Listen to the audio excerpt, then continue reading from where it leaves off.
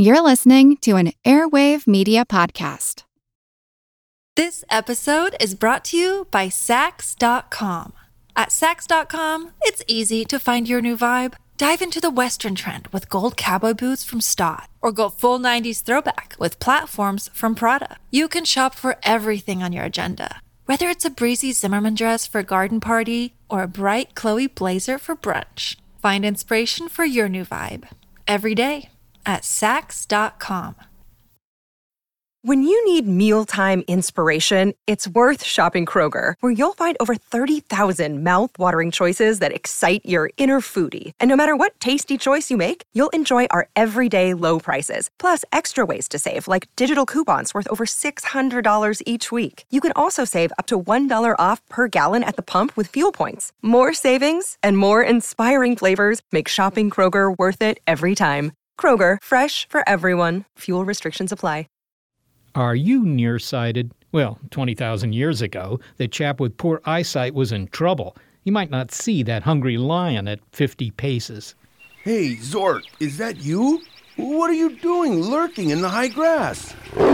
And would be hauled and mauled out of the gene pool. Today, Zork's friend would still be around. He'd be wearing a pair of glasses.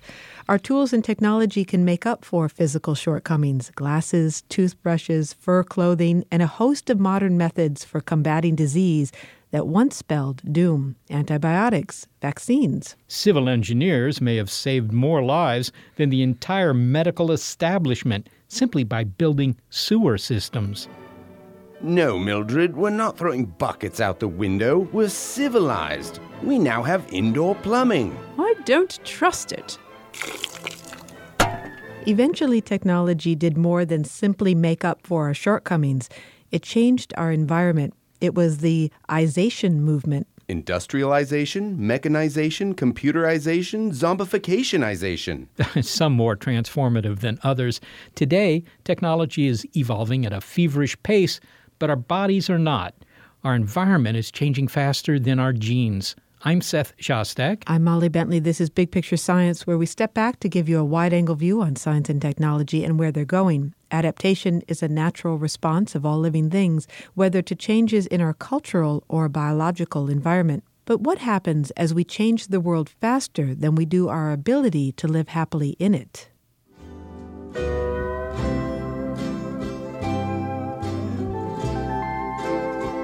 Residents on the Hawaiian Islands have spent the occasional evening the way many of us do when the weather turns warm. The difference being that there it never has to turn, sitting outside and enjoying the sounds of crickets. All crickets call by rubbing the back of one wing against the underside of another, which makes a noise kind of like the one you'd make if you rubbed your fingernail across the back of a comb, kind of a brr, brr type noise. And this is how it's been since as long as anyone can remember. Then one year, the chirping stopped. It was incredibly disconcerting because you always feel like a cricket's main reason for living is to produce a call. So if you see crickets and they're not making a noise, I started wondering if maybe I'd suddenly gone deaf. Evolutionary biologist Marlene Zuk says that beginning around 2003, the majority of male crickets on 2 Hawaiian islands no longer produced any sound. They'd gone totally silent. But why? Why did these crickets suddenly go quiet? Did they lose the ability to sound off or simply choose not to? We'll let Marlene Zuk give the answer at the end of the show, but we hope you'll try to figure it out along the way, as the silence of the crickets reveals something fundamental about living things.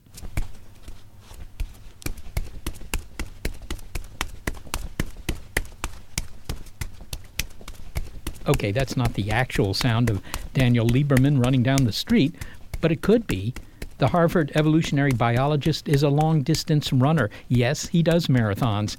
And when he's in training, he's hoofing it barefooted. He eschews shoes for the sensation of making direct contact with the dirt on a trail or even the concrete on a sidewalk. He says that barefoot running is just a small corrective that he can make to the many ways that we've allowed our tools to insulate us from discomfort, inconvenience, or heaven forbid, the expenditure of a few joules of energy that really isn't absolutely necessary. And as a result, he says, it's not just the soles of our shoe-clad feet that have gone soft. Put it this way, modern society is not exactly suffering from an epidemic of tight washboard stomachs, We eat more, we exercise less, and now 30% of the global population is obese, according to health researchers at the University of Seattle. And for Dan Lieberman, recognizing the mechanisms of evolution help us understand not only the weight of the world, but also why people suffer from back pain, diabetes, heart disease, and a suite of other contemporary ailments. In his book, The Story of the Human Body, Evolution, Health, and Disease, he suggests that we think about our health as influenced not just by immediate factors like that big slice of chocolate cake you ate last night, but as a consequence of our evolutionary roots. For example, the way by which we turn those cake calories into fat in the first place. But believe it or not, relatively speaking, and compared to other animals, we have nearly always been a fat species. We needed fat, and that's the problem. Sometime in the last few million years, I would argue actually probably in the last million, maybe 500,000 years, we became an especially fat species. And that is because we need fat as a kind of reservoir of energy to support a very unusual reproductive strategy. We need lots of fat to pay for our very big, large, costly brains, which don't store energy. And we also need fat because we're a very energetically active species. We travel and we walk, we work more than other species. And so fat has played a very important role in our evolutionary history, more crucial in some regards than in other species. And as a result, we have all kinds of adaptations, not only to crave foods that make us fat and to be really good at storing fat, but also at keeping that fat. So, for example, one feature of our bodies, which many people don't understand, is that when your body loses weight, right, and when you're burning fat, right, in a diet, that sends all kinds of alarm signals to your physiology that activate adaptations to prevent us from losing fat. That's why you elevate cortisol levels, which activate appetite, want you to crave comfort foods. These are adaptations. The obesity epidemic that we're experiencing now is different from the increase in body fat that you believe happened tens of thousands of years ago. It was adaptive. Well, it was adaptive 10,000 years ago not to lose weight, because you would lose weight, actually, because there are periods of feast and famine. Hunter-gatherers don't have abundant resources available to them. Every day they have to go out and find the food. They don't have surpluses. Today, we live in an environment, because of agriculture and industrialization, where we have plentiful resources, but we never evolved to cope with too much of these resources. And the result is we are extremely prone to obesity and lack adaptations to lose weight. So natural selection never geared us to lose weight when we had too much, because that was never a problem. So it sounds as though our genes are actually adaptive, meaning we're holding on to the fat for a reason, because throughout evolution, that was adaptive. But we're having a health crisis now. And one of the things you write about is it's not just that we're storing too much fat, but other things have changed in our environment. It's not just the presence of more food, that we're eating more. For example, our sleep patterns have changed. So we're in an environment now that is maladaptive to, well, the genes that we have, or at least it's disruptive to our health, to our good health. And what's going on? There are a number of factors. Well, I want to address an issue you just raised, which was, what does adaptation really mean? Remember, we have all kinds of adaptations in our bodies. We have thousands of adaptations in our bodies, which of course evolved for very different conditions than we live in today. But remember what adaptation means. An adaptation is defined as a feature that you inherit that's novel, that's derived, that evolved through natural selection, that gives you higher reproductive success than others in your population. So we didn't evolve to be healthy. Our adaptations aren't there to make us healthy. Our adaptations evolved because they gave us reproductive benefits. So that's, for example, the problem with the paleo diet, the idea that somehow if you eat what our ancestors ate or live a lifestyle of our ancestors, is somehow going to make you healthy. It isn't, because again, we didn't evolve to be healthy. We evolved to have lots of babies. But certainly there's a correlation between being healthy and being reproductively successful. Oh, absolutely. But the point is that we are adapted to be healthy insofar as health helps you have more offspring. Well, I'd like to get back to this mismatch between our environment and our genes. And yet evolution is the ultimate R&D, isn't it? It allows species to become highly adaptive to their environments. And yet now it feels like we're not adaptive to our environment. What is going on? So we are adapting. Natural selection is still going on, right? All the conditions for natural selection still exist. But you said adapting, so we're still in flux, but we're not adapted to? Well, no organism is ever completely adapted to its environment because it's a moving target, right? Adaptation is an imperfect process, right? And because environments are constantly changing and new organisms are evolving that are competing with other organisms and there's constant competition. So things are always in flux. Nature is never constant. And Darwin recognized this in The Origin of Species. But the important point is that there's another kind of change going on today, and that's cultural evolution, which is not based in genetic changes. It's what we invent. It's our minds creating things. And cultural evolution is happening now so rapidly, and it's so profound that it swamps what we see from natural selection. Just think of the changes that have occurred, in our lifetimes in terms of technology and how much carbon dioxide we're pumping into the air, and all the other things that are shifting. High fructose corn syrup, cars, shopping carts, and those are changing our environments so fast. There's no way natural selection could possibly keep up, right? Because natural selection is a slow process. Are most of the changes that have in our environment that have created this mismatch, do they have to do with our diets? I would say that it's hard to apportion exactly the variance, but it has to do with diet and physical activity and sleep and stress. I would say those are the four major ones, I would guess. Well, you write that we still have the endurance of athletes and that we're actually disposed to walk and run many miles a day.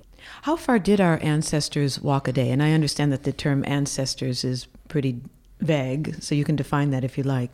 So the evidence is that if you look at hunter-gatherers, for example, from around the world, the worldwide average for hunter-gatherers, and our ancestors were hunter-gatherers until a few hundred generations ago. But the average hunter-gatherer walks, a female hunter-gatherer walks about 9 kilometers a day, so about 5 miles a day. The average male walks 15 kilometers a day, so about 10 miles a day, every day. This is average. And so that means, put it into real terms, it means the average female hunter-gatherer basically walked from LA to Washington, D.C. every year. That was normal, and also while carrying things.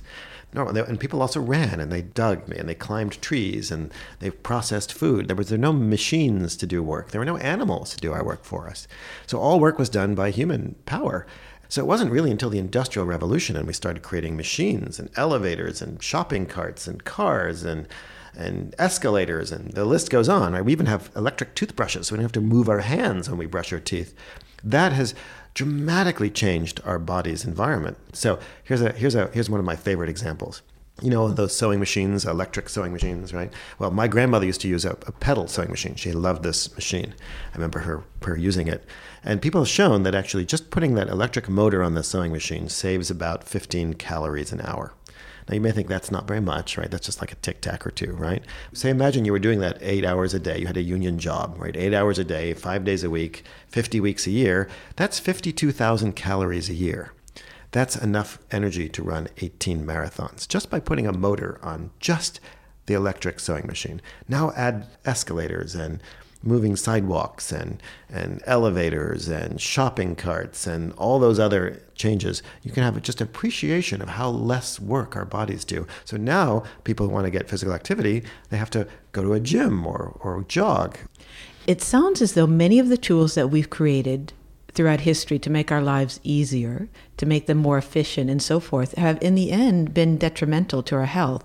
And I wonder if there is a time in history where there is a balance, where there is the perfect tool, the tool that allows you to get the work done, but still allows you to be as efficient with your body as possible. So, for example, hoeing in the garden might be good, but as you said, escalator might not. Where's the harmony? Well, I would think of it differently. I would say that everything has a trade-off.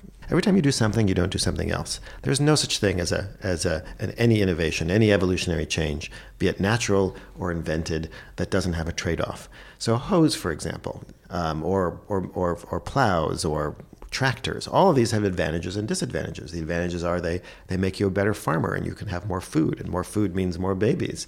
But the disadvantages are maybe less physical activity in the case of the tractor, or in the case of the farmer, having more offspring means more population density, which means higher rates of infectious disease. So everything has trade-offs. So what are the benefits of an escalator?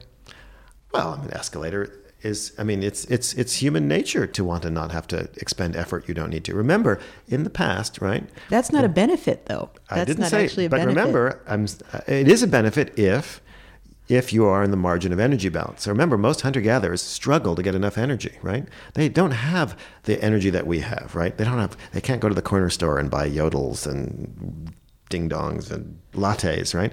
So they're struggling to get just enough energy to pay for their reproductive needs. So if there were escalators in the Kalahari Desert, I guarantee you that the hunter-gatherers there would use them, because that's energy that they can use for reproduction. Look, every time I go into the museum in my building, I'm on the 5th floor, I want to take the elevator. And one of the main reasons I don't take the elevator is that I will be labeled a hypocrite if I don't, but I want to. And I force myself to take the stairs for various reasons, right? We have to coerce ourselves today. But in the past, nature coerced us instead. Well, one of the things that you do, and you're known for, and in fact, it's on the cover of your book, you're a barefoot runner, and you run marathons. I don't know if you run them all barefoot, but what is it about barefoot running that acts as a kind of corrective to our environment, at least in your opinion? I'm not sure if it's corrective, but it's fun. We evolved to run, and we evolved to run barefoot. I think the thing that's most important about barefoot running, well, there are two things. The first is that when you don't have all that supportive stuff in your shoe, your foot muscles have to work harder.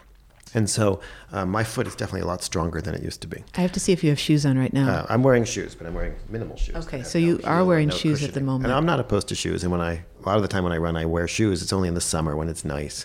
I mean, shoes are useful. They protect the sole of your foot. But again, everything has trade-offs. There are costs and benefits. So the benefits of shoes are they protect the sole of your foot. The costs are that the muscles of your feet have to work less hard, particularly if they're very, shoes that have all kinds of stuff, fancy stuff in them, like cushioned heels and arch supports and toe springs and all these technology that we put into our shoes.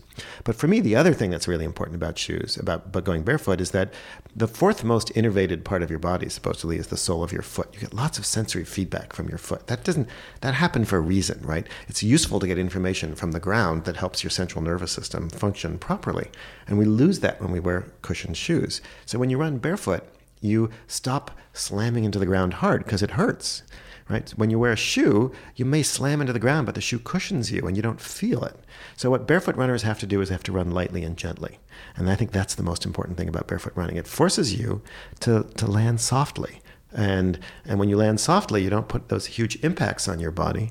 And it's a way of learning to run. So you have to slowly adapt your body to actually be able to run barefoot if you've not been doing it before. So you have to be really, really, really careful if you try it.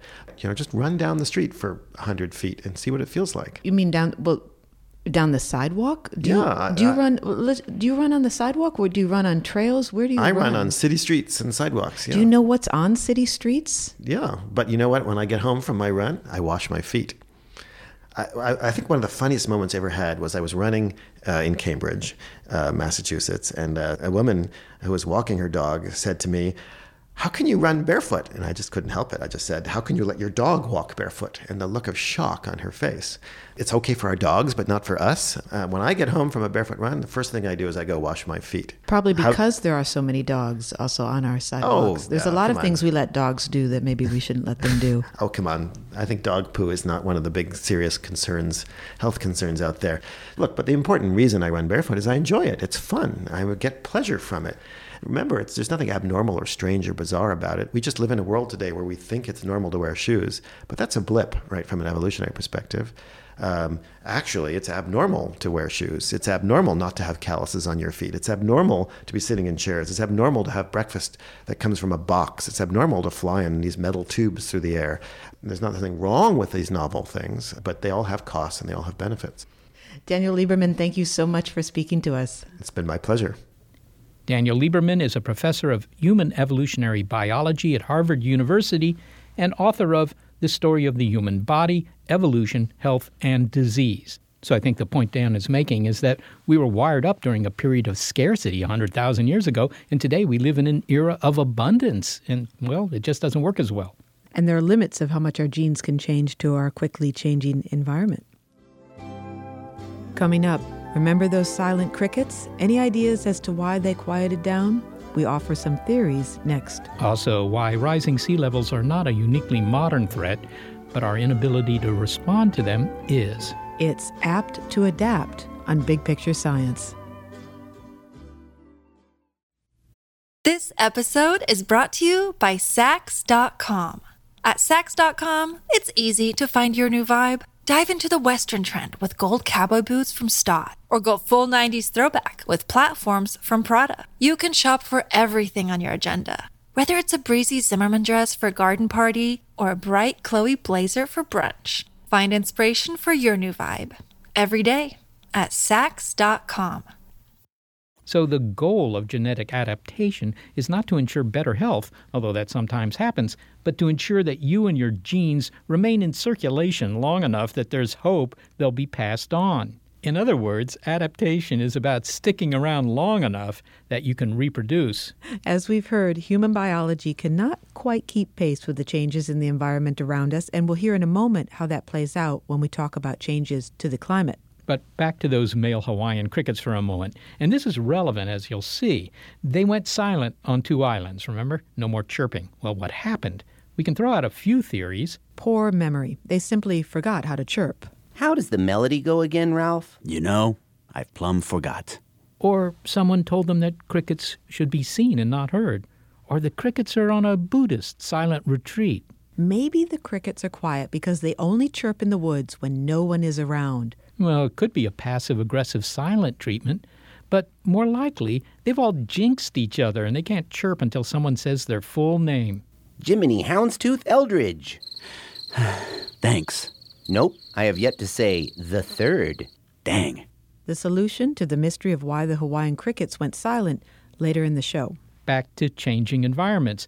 Today, sea levels are rising, and they threaten to rise further. And they're rising for 2 reasons. Our atmosphere is warming, so land ice is melting. Greenland and Antarctica are 2 examples of that. And the oceans are warming, and so they're expanding as they do so. According to the National Oceanic and Atmospheric Administration, sea level has been rising at a rate of 1/10 an inch a year since 1900. Now, that's not much in 1 year, but it adds up. And the data indicate that the rate of rise is increasing. But a rising tide is not new, certainly not over the vast expanse of human history. What's different is that human agency is behind the phenomenon. Also, we aren't so nimble in our ability to adapt. In his book, The Attacking Ocean, anthropologist Brian Fagan says there was a time when civilization could just pick up and move to higher ground when the waters rose. But where does Singapore go today? New Orleans shows us how successful we are at quickly getting out of harm's way. Those who do are often the affluent. We're attracted to living near the fertile and beautiful areas at the water's edge. That's also not new.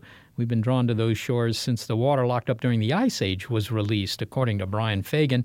Sometime after that, the ancient Egyptian civilization started to flourish along the Nile. Today, the threat of rising waters has gone up a notch. A report from NASA and the University of California, Irvine indicate that 6 Antarctic glaciers have gone into irreversible retreat. Now, this could cause the waters to rise another 4 feet or 1.2 meters in the next 200 years. And life, such as that clustered along the coast of Florida, just for example, could change dramatically. It would be a disaster because so many people want to live in sound of the waves. So many people want to live close to sea level. So many people are attracted to the area because of the cooler climate. And you would have tens of thousands of people displaced if the sea level was rapid. If the sea level rise is slower, then at least we have time to make decisions about what to do. So whether or not it's catastrophic depends on how quickly it happens? Mm-hmm. Yes. And if you take, for example, 15,000 years ago, global sea levels were 300 feet lower than they are today. 300 feet. Most of that gain up to near modern sea level was finished by about 6,000 to 7,000 years ago. Very rapid. The places that got impacted most were areas which were low-lying, like the North Sea. You may not know this, but 10,000 years ago, the North Sea was dry land. Fortunately, the population of the North Sea at the time was a few thousand people. They were hunters and foragers and fishers, and they moved all the time. And they lived in this very dynamic environment, and their strategy was to move. Our strategy, whether you're in Florida or in the Bay Area or in the South, you can't move. There's too many people. There are a number of people around the world to whom the effects that you described would be relevant. Tens of millions. And many of them are extremely poor subsistence farmers, like you have in Bangladesh. Others, like the population of Shanghai, which is an unbelievable city. Have you been to Shanghai? I have not. The skyline is amazing, but the city basically is at sea level or slightly below, thanks to ambitious construction of high-rises and draining of the groundwater. Shanghai's sinking. What do? Do you build defenses at vast expense? Or do you move millions of people? Or do you try and do that and transform the economy of Shanghai? The answer is probably that the only option you have really is to wall the city off, and the expense is enormous. And I would assume that those resources would be useful for the people that have the money and for the wealthy set, and not for the poor farmers, as you said. You're talking about governments. You're talking about political will. You're talking about taxation. But above all, you're talking about long-term planning. And long-term planning is something which in the United States tends to be in short supply, largely because the political world is obsessed with short-term election cycles. These aren't problems that can be solved in one election cycle. They require forethought and courage and the commitment of enormous sums of money to do anything about it. So 15,000 years ago, we were at the height of the Ice Age, and the ice began to retreat. And so that water has to go somewhere, and the sea levels rise. And during that time, all of this land is now made available to humans, and they took advantage of it, and they took advantage of the warmer temperatures. And what happened to civilizations during that time, and to what degree did coastal areas play a role? That is a very intricate question to answer. When the sea level rise was really at its height, everyone in the world lived from hunting and fishing and foraging. And one of the things that happened was a fairly dramatic, by the standards of the day, movement from inland to coastal areas, which were exceptionally rich in plant foods, game, fish, birds. There was also a shift towards hunting and smaller animals and fishing. This, of course, wasn't happening everywhere. In other places, the forest cover increased and people had to adapt from big game to small solitary game. But then, about 11 or 12,000 years ago, some people in what we call the Near East or the Middle East began to cultivate crops. That means you settle in one place, and that dramatically changes the equation. Settlements get larger, and your mobility is considerably affected. And then there was a third stage about 5,000 years ago when the first urban civilizations came into being in Egypt and Mesopotamia, and later on the Indus Valley and then China. Now these created very large cities by the standards of the day, 5,000 people. In Mesopotamia, there is clearly a connection between the flooding of the Persian Gulf, which used to be practically dry land in the Ice Age, to an area which was surrounded by swamps. And it was on the edge of these swamps that the first farmers and cities began. You get in Egypt, you get the building up of the Nile Delta by silt and the formation of villages and then cities. So there's a very close connection between rising sea levels and complexity of our society. Let's move to Europe. You tell the story of a land that geologists called Doggerland. Mm-hmm. This was a land that was unearthed by geologists. And what did they learn about this? This is actually a remarkable scientific story. Back in 1934, an English trawler trawling for bottom fish on the Dogger Bank in the middle of the North Sea dredged up a lump of peat. And as it fell on the deck, out fell a beautiful bone harpoon, identical to ones on land in England and in Scandinavia. Since then, they've been able to reconstruct a submerged landscape of rivers and lakes and marshes and wetlands, which was an absolute paradise for hunters and fishermen. So when was this? When did it flourish? It flourished, or existed, probably the better word, from before 10,000 years ago up to about 5,500 BC, when the last higher ground, which was the Dogger Bank, was submerged. So it was occupied by humans for at least 5,000 years. So really this was a kind of extension of their territories.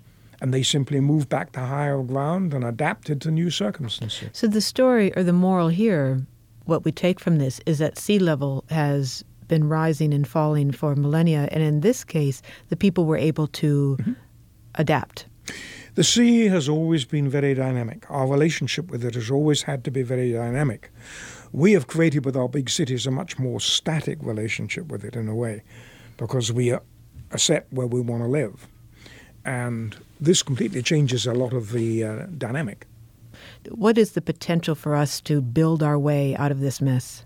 The biggest thing we need is long-term planning and political will to make some very long-term decisions, some of which are going to be wrong, but we make them. Are you optimistic? Is it even just too simplistic to put it that way? Molly, I'm an archaeologist. And the unique thing about archaeologists is that we deal with long periods of time. A century to an archaeologist is a blink of the eye. But having said that, it gives us extraordinary perspectives on an enormous variety of human societies. The great thing about archaeology is it really teaches you about human solutions to problems, about the diversity of our lives and our societies. And I would say that having done this for a lifetime, I am, on the whole, optimistic about humans.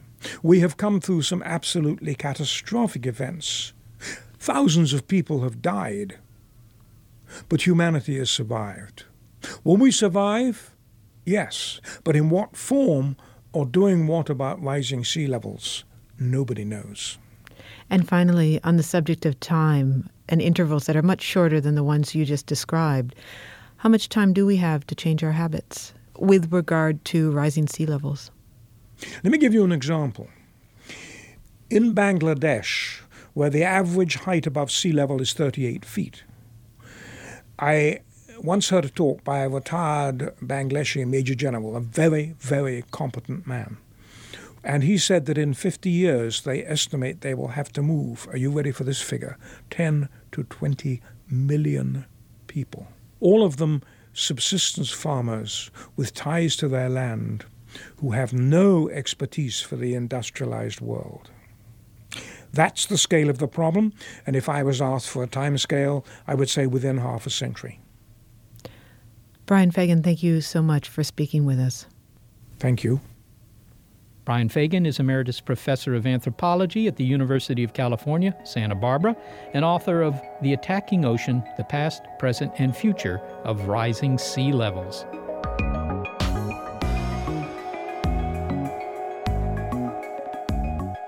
Coming up, why an environmentalist who dedicated 20 years to fighting environmental destruction has decided to throw in the towel. Find out how he has chosen to adapt to what he calls global ecocide. It's apt to adapt on Big Picture Science.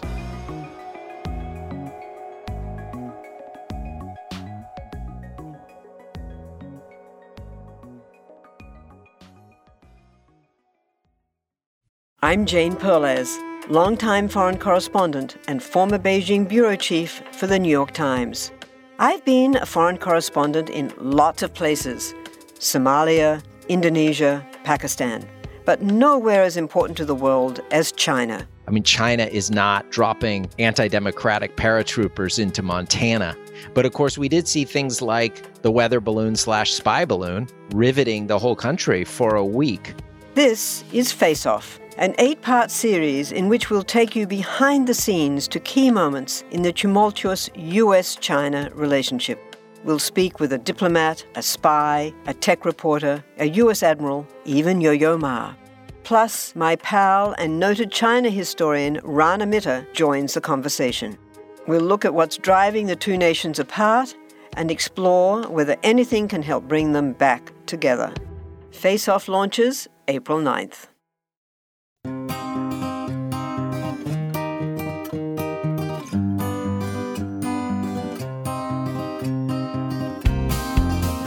Paul Kingsnorth has been an environmental activist since the early 1990s, when he was in his 20s. I've involved myself in campaigns against road building through beauty spots and nature reserves here in the UK. I have worked for environmental NGOs. I've spent a long time writing about environmental issues for various publications. I was deputy editor of The Ecologist magazine here in the UK, which we think is the world's longest running environmental magazine. And I've just kind of been involved at lots of different levels in battles to kind of protect nature from development. I mean, I wouldn't set myself up as a kind of heroic activist. I haven't done much more or less than other people, but I have been involved for quite a long time in that. He believed he could make a difference. He still does in some ways. But he's no longer fighting the big battles against environmental degradation and climate change, or what together he calls ecocide. He's come to the conclusion that it's too late. The human machine has grown so large it's now breaking down, he says. We don't have the will to get ourselves out of this mess. Our technology can't help us. Environmental collapse is inevitable. So Paul Kingsnorth decided to make peace, the best he can, by preparing to adapt to the radical changes that are to come. This year, he moved with his wife and children from urban England to rural Ireland. A profile of his retreat from activism and his philosophy behind it appeared in a recent New York Times Magazine article entitled, "It's the End of the World as We Know It, and He Feels Fine." I'm not so much disillusioned with activism as just, I suppose, who knows, maybe I'm just getting older, but I look out at the world and I think, well, the big battles that we're fighting are being lost. Small battles can still be won at local level, but the big battles we're fighting are being lost. I mean, I'm still old enough to remember when we were trying to stop climate change. Nobody talks about stopping climate change anymore. They talk about ameliorating it at most. You know, there are 400 parts per million of carbon in the atmosphere now. That's a huge barrier that we passed only last year. Before the Industrial Revolution, there were only about 250 parts per million. We're constantly told 300 or 350 is the safe level. We'd have to get it back down to that to have any chance of even slowing climate change, and it's not going in that direction. We've had 20 years of high-level conferences and agreements about climate change, and absolutely nothing has happened at all. Everything has gone in the wrong direction. We're moving into a mass extinction event, according to the biologists who are studying it, and I just don't see any way that people are prepared to do what actually needs to be done. Well, it sounds like you've sort of given up on that it's just not in the cards that we're going to stop this. So what's your attitude toward it now? Well, it's kind of been a long one for me, really. What I've tried to do over the last few years, and I'm far from being alone in this, is adjust myself to this kind of new reality. So, you know, I haven't, as some people seem to think, just given up and thrown my hands in the air and said we're all doomed because, you know, here we are still alive and we have to live through it. But I think that we're now committed to going through a major climate change event. We have to live through it, and everyone has to come to their own personal conclusions about what that actually means for them. So you don't give a lot of credence to, say, geoengineering or other techno fixes to this, because a lot of people would say, and I have to tell you, we're speaking to you from the Silicon Valley, where, you know, technology is always the solution, or of course, seen that way, that, you know, there are things we can do. We can fix this. This is like London in the 1880s. Everybody was dying from the coal dust every winter, but there were fixes for that, and they eventually worked. Sure. Well, before you can decide on what the answer is, I think you have to decide what the question is. And I think I would be asking a very different question from the kind of guys in Silicon Valley who believe in geoengineering or synthetic biology. What I see from that is a bunch of people who are saying, well, look, the only way that we can continue to have this, frankly, immensely greedy and destructive lifestyle that we have is by re-engineering nature from the bottom up to suit humanity. So rather than changing the way that we live and our attitude to the natural world, we're going to rebuild the natural world in our own image, with everything from, you know, robotic bees to space mirrors to iron filings in the sea. I think, firstly, that it's probably entirely impractical anyway. Most of these are only ideas. But secondly, even if it were possible, do we really want to be in a situation where we say we're going to rebuild the planet, we're going to change the shape of the natural world, just because we don't want to change our attitude to growth, so-called progress, etc.? Is it not time to actually sit down and say, well, how did we get to this point in the first place? How can we prevent it from getting any worse? How might we be living that is taking us in this direction where we're being so destructive? That seems to me to be a question we should be asking first before we start talking about machines that are going to save us from what our machines have already done. Well, it sounds indeed as if you're trying to inject some realism into this discussion. But on the other hand, I can imagine that people are going to point to you and be somewhat critical and say, yeah, well, easy for him to say. He's just retreated into rural Ireland. I'm just going to solve this problem by not dealing with it anymore and just take care of me and my own. Whereas if I were a farmer in India, for example, I just don't have that option. So what do you tell them? Sure, lots of people say that. Yeah, I mean, what can you say? I mean, I'm not just taking care of me on my own, or I wouldn't be writing the things I do and doing my best to try and get involved at an outer level as well. It's not just about me. I mean, apart from anything else, trying to live in the right way seems to me to be setting some kind of example. If I'm retreating, it's retreating from a lifestyle I was living before, which is a typical middle-class urban lifestyle, which seems to me to be unjustifiable in the face of what's going on in the world. I can't justify living this very wealthy in global terms, middle-class British lifestyle anymore. I want to try and make as little impact as possible. But look, there's no contradiction between doing two different things. There's no contradiction between, on the one hand, trying to live as well as you can in your personal life and bring your children up in the right way and teach them how to actually manage in what's likely to be a more difficult future. And as I say, continuing to do things at a wider level that you think are worthwhile. But you also have to be realistic. I mean, what can I do for an Indian farmer? What can you do for an Indian farmer? People can sign petitions and talk about it on Facebook. But in practical terms, you have to say, what can I do with my powers? What can I do in my life that might be useful for people close to me and more widely? And you do what you can do. And in my case, that's, trying to live as well as I can and trying to write things that I think will be useful for others. You've written and spoken about, the value of the natural environment, not in terms of what it can do for the economy, just for its own sake. And while we've changed the environment, we have not changed our genes. We have not adapted as quickly as the environment has changed. But is it realistic to think that we're going in the future to go back to that kind of an existence?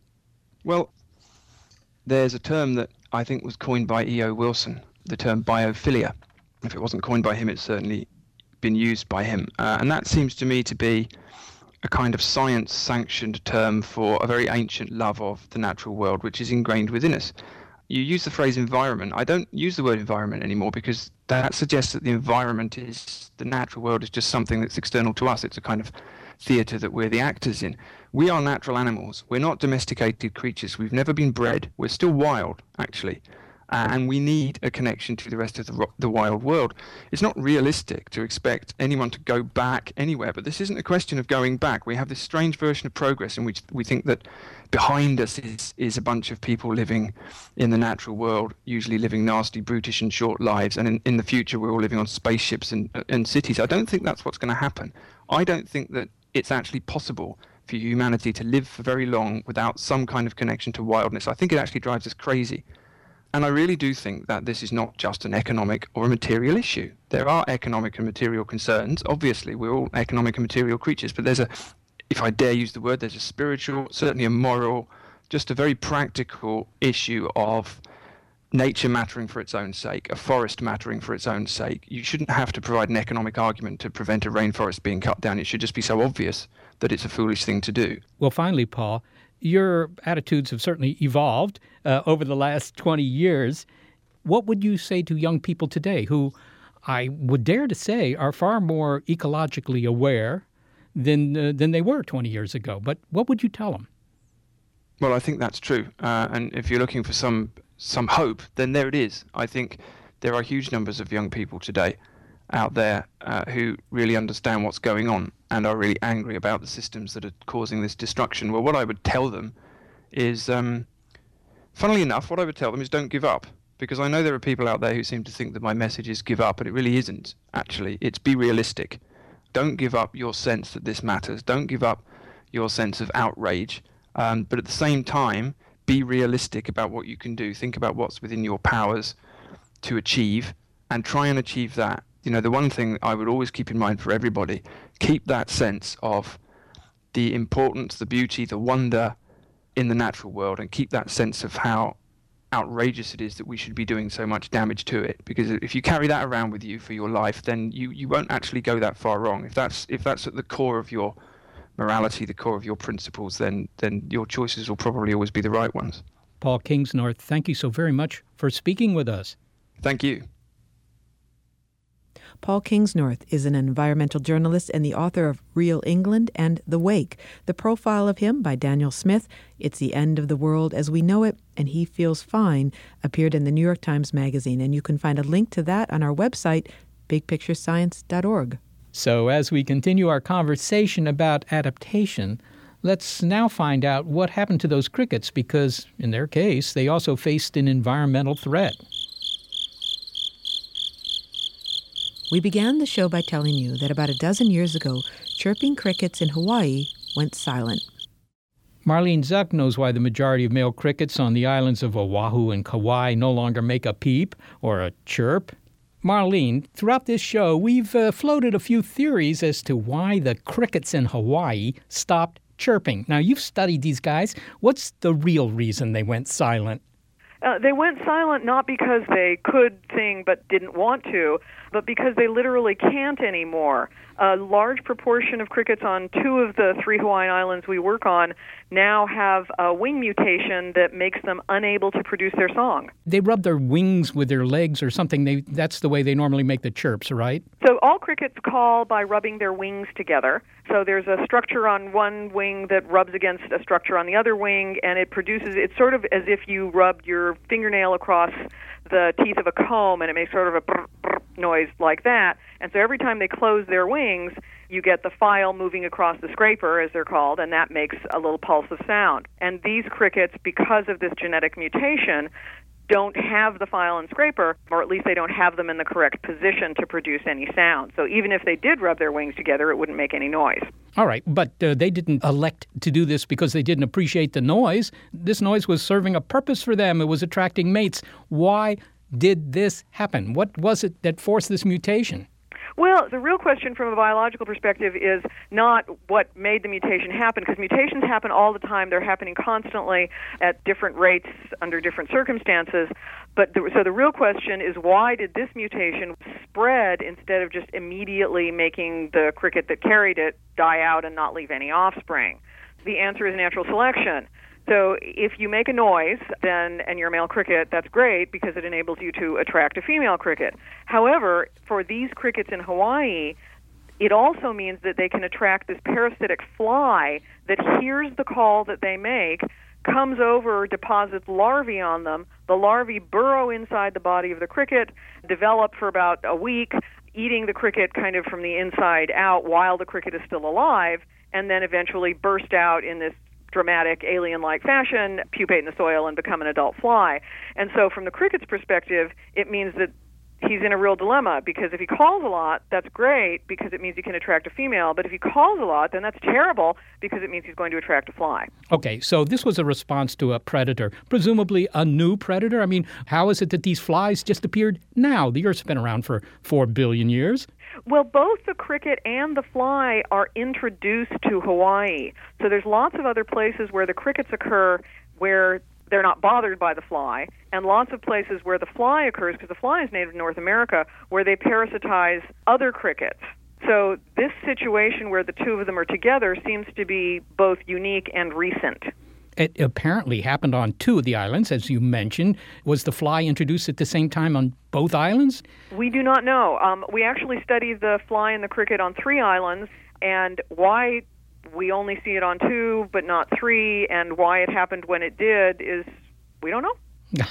All right, but how long did it take? We know from lab populations and some other work that it didn't happen until the late 1990s, and so they have 3 to 4 generations a year. And let's say I didn't notice it for the first few years and then noticed it in 2003. That's an evolutionary change that happened in less than 20 generations. Okay, 20 generations for a cricket is less than 1 generation for a human. Do species generally adapt that quickly? I mean, can a couple of dozen generations produce such a change? So scientists are starting to understand that, in fact, evolution can happen much more rapidly than we had thought. So evolution is defined by a change in the gene frequencies in the population, which is what the standard definition is. And people, I think, commonly think, oh, it's millions of years, it's the dinosaurs, it's, species disappearing, it's, the fish coming onto land and, becoming amphibians. But there's also evolution that happens at a more smaller scale all the time and all around us. And so scientists are increasingly appreciating what we call either evolution on ecological timescales or sometimes just rapid evolution. Well, Marlene, the male crickets had an adaptation forced on them, really. Yeah. That prevents them from chirping. But on the other hand, what good is that to be protected from this predatory fly if they can't reproduce? So how do they attract females now? That question in a nutshell is pretty much what we're doing in my lab right now, is to figure out, so when you have a mutation that spreads really rapidly, how does the rest of the organism accommodate that? We think the answer in at least a simplistic and short-term way is that the males that can't call seem to hang around the males that can. And so there's always some callers that remain, and they attract the females. If you hang around those guys, you might be able to bump into a female and get lucky yourself. Marlene Zuk, thank you so very much for talking with us. Thanks a lot for having me. Marlene Zuk is an evolutionary biologist at the University of Minnesota. Well, we've certainly heard how we're changing the environment. But of course, Darwinian evolution is just a matter of being in tune as much as you can with that environment. So we've got problems with our health, our weight, coming down the pike, our ability to just live where we want to live. Now, the crickets adapted to their environment by changing genetically. Of course, they didn't choose to do that. It just happened. So you'd think, okay, that saved them. On the other hand, it may not ensure their survival because they may not find any mates. They also had an external threat that they responded to, and so do we, except in our case, we are our own threat. We are our own predator. Yes, it's actually more of an internal threat, really. We've caused the problem. On the other hand, I look at the half-full glass because the very technology that's causing the problem, I think, can also solve the problem. And in this, I disagree a little bit with Mr. Kingsnorth. So what we've heard is that adaptation at the physical level has costs and benefits, and also at the technological level, the same. Thanks to a production team that's adaptive to quickly changing circumstances and deadlines, Gary Niederhoff, Barbara Vance, and Molly Sharlock. Also support from Google, Rena Shulsky-David and Sammy David, and the NASA Astrobiology Institute.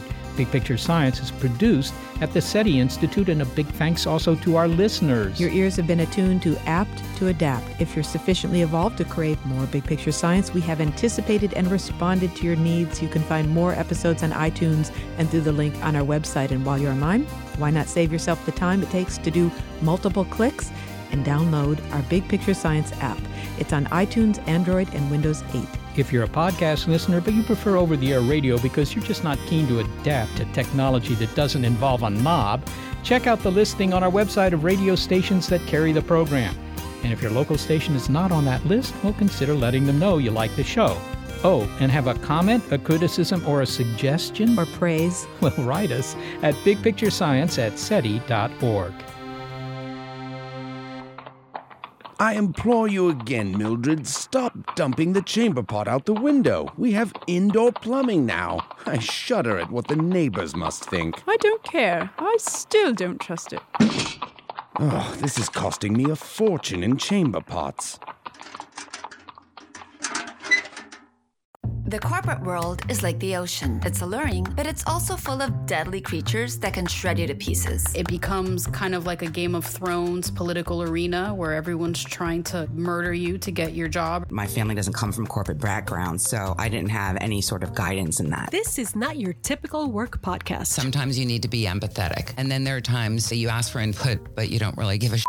Listen to the Ambie Award-nominated podcast, Surfing Corporate. Stretch opportunity? What is this, yoga class? Get out of here. Get ready to geek out.